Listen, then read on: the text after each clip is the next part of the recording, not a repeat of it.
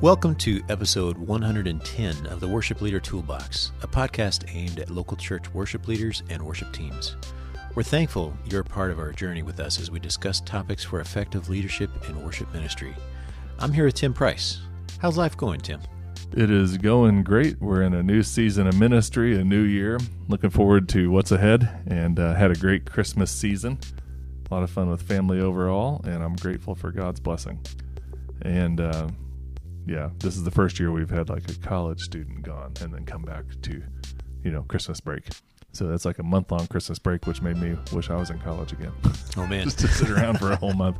But also what I realized it did was it kind of stuck me in the Christmas mode from, second week of December until just about now, halfway through January. So I'm like recovering from Christmas in general.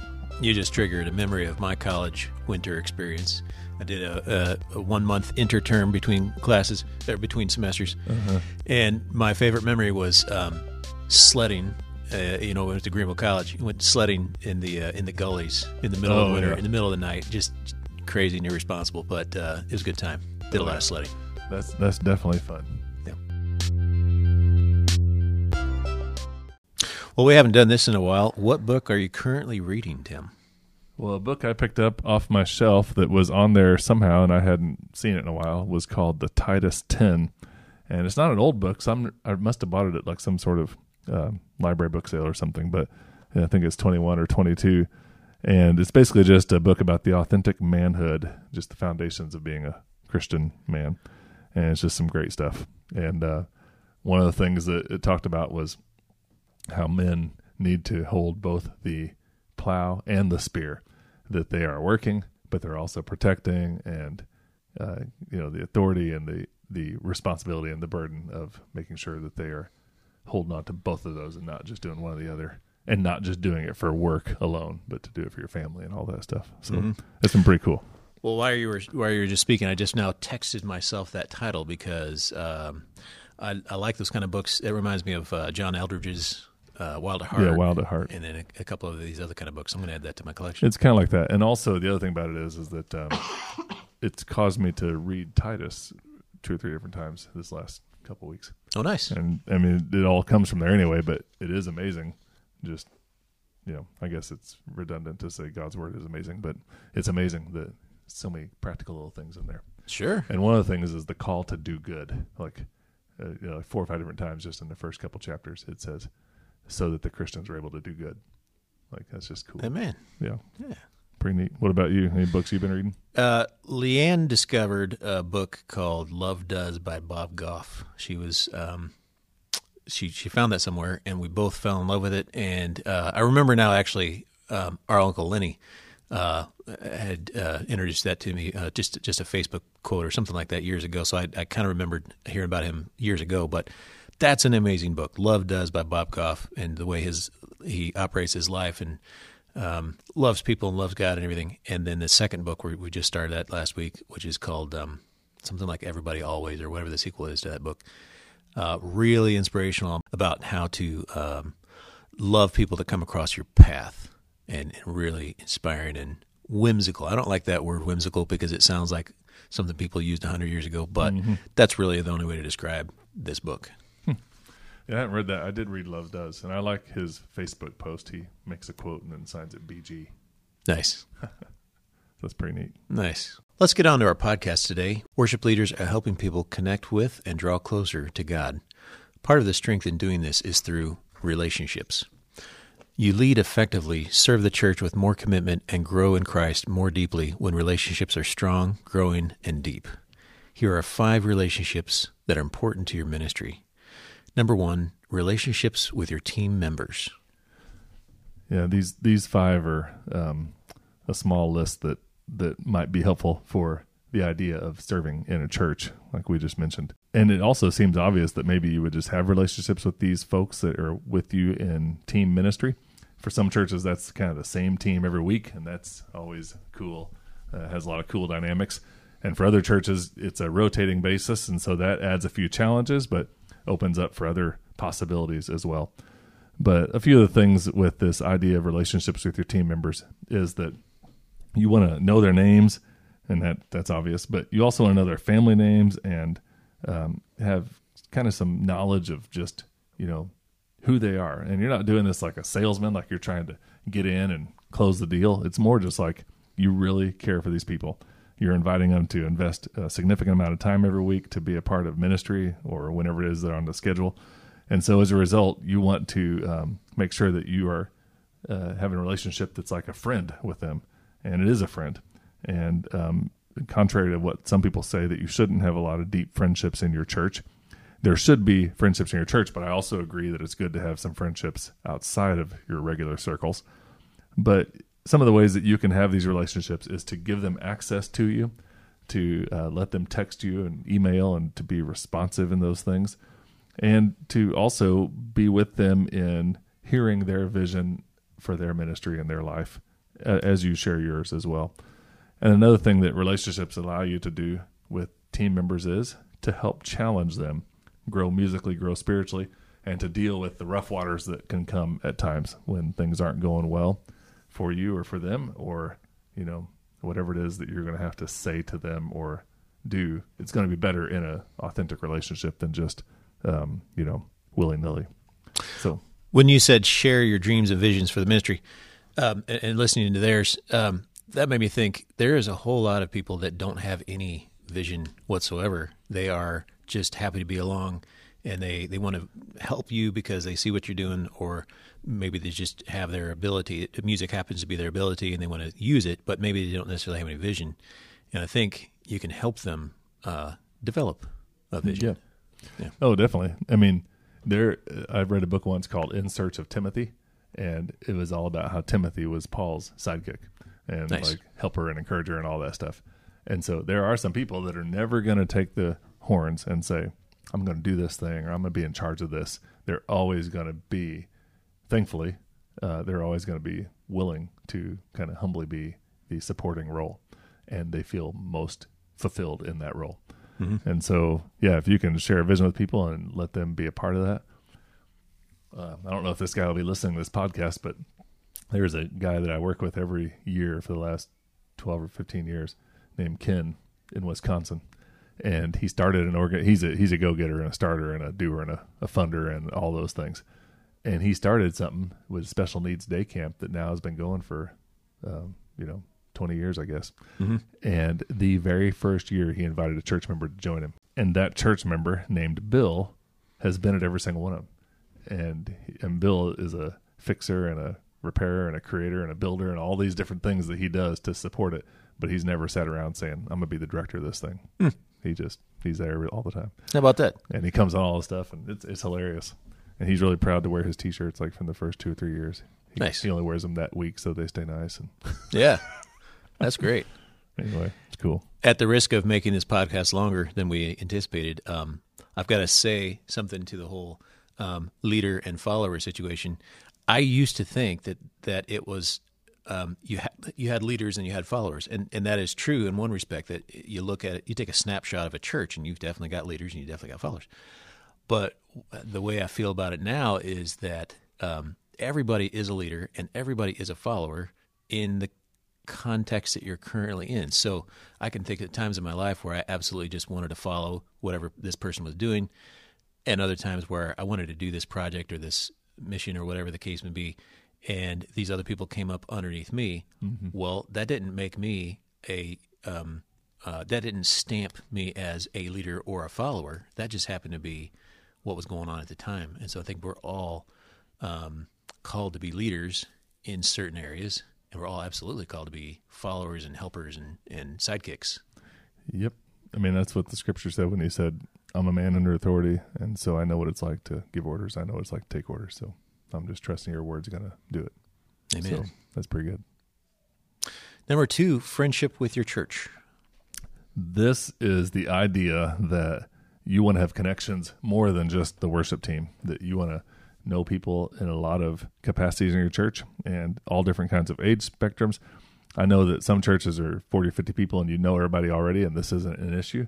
Other churches are 2,000 people and you'll never know every single person. But as much as possible, you want to have friendships within your church, be a part of small groups or any other serving or ways to be connected. And some of that can come just with the ways that you operate on worship time slots. Like if the worship team always sort of hides out and back, it's going to be difficult just to hang out and visit with people in the front. And so even though I know certain settings call for certain ways of doing things, and I've experienced a wide spectrum of that, in our particular current context, it is very fun and easy to be out in the congregation leading up to the start of church time and to be down there afterwards. Mm-hmm. There's a lot of milling around, a lot of coffee and snacks. I mean, it's just a lot of opportunity for that. And those friendships, those little quick conversations over time just build into humongous sort of connections. And so what you're saying is you don't have a green room. Yeah, we don't have a green room. And if we did, I would still encourage our group to be out and amongst the people. Yeah. I think green rooms can be helpful in a lot of ways, but one downside to them is that the worship team is secluded before worship, and that's tough. Well, green rooms are great for concert, not for fellowship. Yeah. I think it's good for worship teams to get together and pray before worship, but I think they should do that way before people arrive. And at least the leader and anybody else who's gifted in hospitality and connection ought to be out there, because it just builds a bigger bridge than you can really imagine. Yeah. I served as a janitor at a church in Colorado years ago, and I was not very impressed with how cliquey the worship team was. Being a musician, I just kind of wanted to have conversations with them and ask them whatever. And it was one of those kind of churches. I was pretty much turned off by that. That when we'd have staff meetings, entire staff, it was just big church. So there's 50 people on staff or whatever. But it was very cliquey, and I learned a lot from that. I did not want to be that kind of musician. That's easy to fall into even today, because the general church puts it on such a pedestal. Mm-hmm. So it's kind of hard to not do that. You got to kind of fight that. Yeah. So number 3, connections with your pastor. We've talked about this a number of times, but the pastor worship leader role is pretty critical, really important. And if there is a riff in there somewhere, people are going to see through it. And so you want to build a culture of the pastor, worship leader, and other staff having, frank and fruitful conversations and disagreements. But when push comes to shove, somebody has to be the leader of the church. And worship leaders need to know that the pastor is the shepherd of the congregation. And so we do our best to just, not just grin and bear it, but to really authentically step into the shoes of the pastor and to be supporting the vision and adding fuel to the momentum of a healthy and growing church. And so in order to have those kind of connections and relationship with your pastor, it's fine to have boundaries, and it's you don't have to be buddy-buddy and go to all the Cardinal games or whatever else. I mean, if that works out, it's great. But otherwise, you can have a great relationship serving together in the context of your ministry. And so be praying for your pastor. Help the pastor, find times to meet, because pastor life is super busy. And that's how your relationships can grow. Mm-hmm. And be a blessing to your pastor as opposed to a burden to your pastor. Yeah, definitely. Yeah. I mean, if you can be thinking, probably people that are burdens to their pastors don't even realize it. Right. So, if you're already thinking that way, you're probably not a burden. Yeah. That's what I was going to say. That's good. Number 4, harmony in and priority of your home. None of these are earth-shattering, but life is really a balance. And if you're going to get out of balance, do your best to make sure that it's not with your home. And so one of the most important relationships is that of your micro mission field. The people that you're closest to, they're going to see the ins and outs, the hurts and the deep stuff. But you also want to make sure that you prioritize the opportunity for your home to be just as fruitful and effective as your ministry. And in fact, without having that, it's going to be hard to have a fruitful ministry. So prioritize and put on a calendar family things, events, trips, experiences, whatever it is going to be, even if it's just evenings at home. And you want to make sure that you are loving your home, your spouse, your kids, as much as Christ loves the church, the Ephesians 5 kind of love. So there may be somebody listening today that's kind of like, oh man, yeah, I have, went haywire over Christmas, and now I've got to back off a little bit and do something, a little more extra time at home, so the balance kind of comes back together. I think anybody in ministry knows that it's not going to be 9 to 5. That's just not practical. And so one of the best things I've learned is it's better to take action on one thing from a podcast than to not take action on 5. Mm-hmm. So if you're listening through this might be the one to take a look at your calendar and adjust something for this week. Mm-hmm. Do something to put emphasis on your relationships at home. Walmart has flowers for $5. I'm just going to give you that little bit of wisdom there. Walmart flowers for $5. That's right. I think it'd be better off buying like a donut and a coffee. Oh yeah. Well, okay. It depends on who we're talking to. If we're talking to a man or a woman, yeah. So she might appreciate a Starbucks, and he might. What would a man appreciate? Dinner. Well, the man might appreciate the fact that the flowers are only $5. Yes. Yep. Win-win. Number 5, communion with Christ. This one is one that you could put at the top of the list, or you could have at the bottom of the list to kind of seal the deal. But your communion and growing in faith in Jesus is going to be the soul-giving one that really builds the rest of these. And so this is the foundation. So you want the deep well of refreshment and joy and love that keeps us committed just from being connected to Christ. So don't shortchange the relationship with Jesus through prayer and his word. You want to know him more. And as we do that, as we grow in our connection to Christ, it's really going to be the catalyst to anything else that's going to happen in life, as far as the faith of a Christian, and especially a Christian serving and leading in a church. The background and the guts of leading in a church aren't always, the best. Mm-hmm. There's a lot of goo you kind of have to go through at times, at different seasons, because there's a lot of things that you have to deal with. I'm not being a downer on the church. It's just that there's an aspect of business to the church, and not only is there the aspect of business, but there's the aspect that you're always limited in resources. It always seems like you need a little more money, a little more time, a little more people, a little more space, a little more equipment. It's always something it seems like you need. And if you're not grounded in the relationship in Jesus with the mission in front, then it gets kind of tough. Mm-hmm. So, well, that's a great reminder of a pretty simple concept. What would you say for those who don't like to deal with people that much? Well, this is that's a good question. And one of the things is that strong relationships, part of the job of a worship leader. The idea of extrovert, introvert is interesting because people throw it around. It's definitely commonplace in our culture. Like people, and we've talked about this before, I have deja vu even saying it now, but there are a lot of people who really almost pride themselves on being introverted. Mm-hmm. And they have Facebook groups just dedicated to that. And mm-hmm. people who are just like going home, putting their pajamas on and canceling all plans every third evening. But relationships aren't hinged on extrovert, introvert, mm-hmm. because introverts need relationships just as much. And on top of that, they are oftentimes better at relationships for the depth that goes into, listening and asking questions and really kind of being intentional and authentic with people, as opposed to at times the extreme end of the spectrum of extroverts are like, their relationships are a mile long and they're only inch deep. They're like a spaghetti noodle. Mm-hmm. And that also helps grow the church. So God uses both types. But for people who might say, oh, I don't like to deal with people too much. For one, the ministry role, unless you've carved out a really unique thing, is probably a little bit tough on you. Mm-hmm. Because at least the worship ministry role, because you are around people and often in the evenings and different things like that. But the one book that I've read that always has an impact on me, just the title alone has an impact, and that is, the book was called Quiet. And it said, the tagline was, the power of an introvert in a world that can't stop talking.